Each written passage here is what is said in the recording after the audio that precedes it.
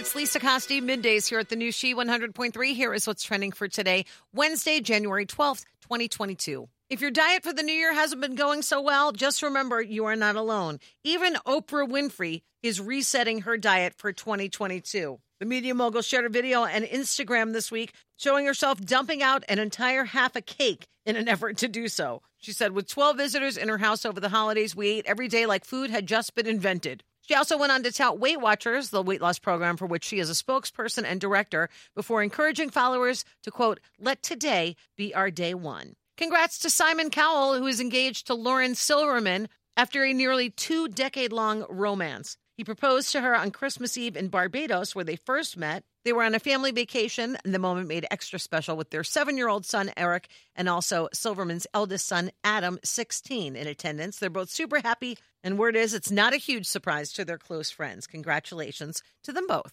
And if there's a special redhead in your life, go give them a smooch. Today is National Kiss a Ginger Day. And that's what's trending. Have a great day, and thank you for listening to the new She 100.3 hits of the 80s, 90s, and 2000s.